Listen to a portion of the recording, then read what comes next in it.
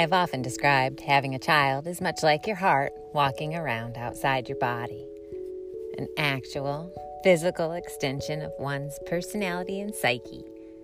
Except, one can't live without their heart beating inside their own chest to sustain life, pump blood, and bring oxygen to the brain and body. But oh, how I've watched parents try, including myself, struggling with this over the years. Why is my own arm letting my own hand smack me in the face repeatedly? Betrayed by blood. How could you do this to me? Yet, how often do we feel forced to choose, to pick between caring for ourselves or putting others first? A catch-22. Stuck at the crux where we've put ourselves, perched high atop a problem. For something to do? Are you really bored? So, why do you do what you do? What motivates your daily actions, daily choices?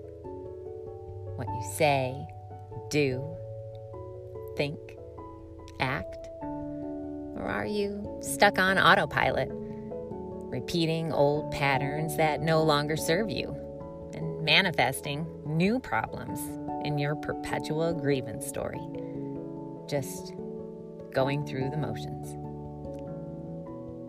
doing the same things and somehow expecting different results. In reality and out in the world, we focus on the big stuff. Goals, dreams, prizes, wishes, the end game. Eye on the prize. Forgetting what the quality of the days in between are filled with. Think Twix, the candy. Which is best, left or right? That's the way our brains work, isn't it? If there are two of a kind, one must be better. Stuck in the search for something more, constantly scanning the horizon for greener pastures and better grass. Have you seen the lawn at the Joneses? Why do we insist on trying to fill ourselves up from the outside, what already exists on the inside? Walk with me. Let's take a little trip back in time. Think back to your own childhood now. What filled you up at 5? Or was it simply in your nature to be happy, joyous, and free? I know I could have danced all day in the rain if I'd had the time of my life. And now,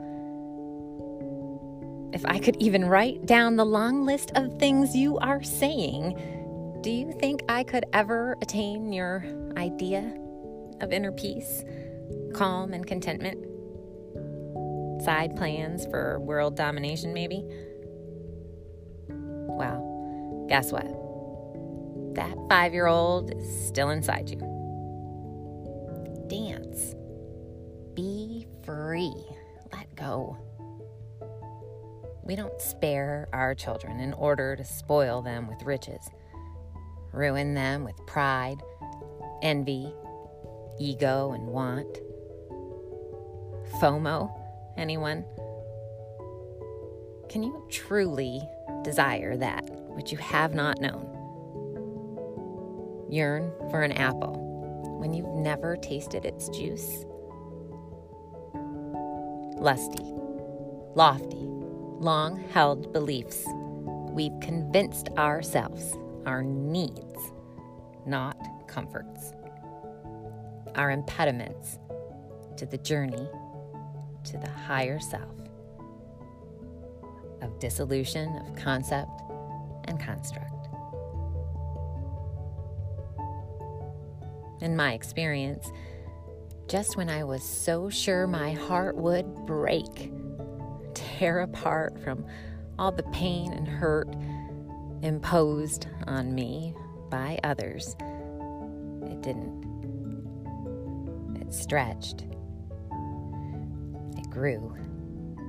And I healed eventually with a bigger, brighter heart with which to love. With more room, tattooed in scars, yes, decorated with my strength and perseverance, proof of my ability to go on, to endure, to live, to survive. Free yourself from the burden of the rat race. If we are not to judge a book by its cover, then why must we insist on the social norm to begin with? Expectations can tie you down to the mast of a life less lived. Give yourself a break and lay down your batons. The race is already won.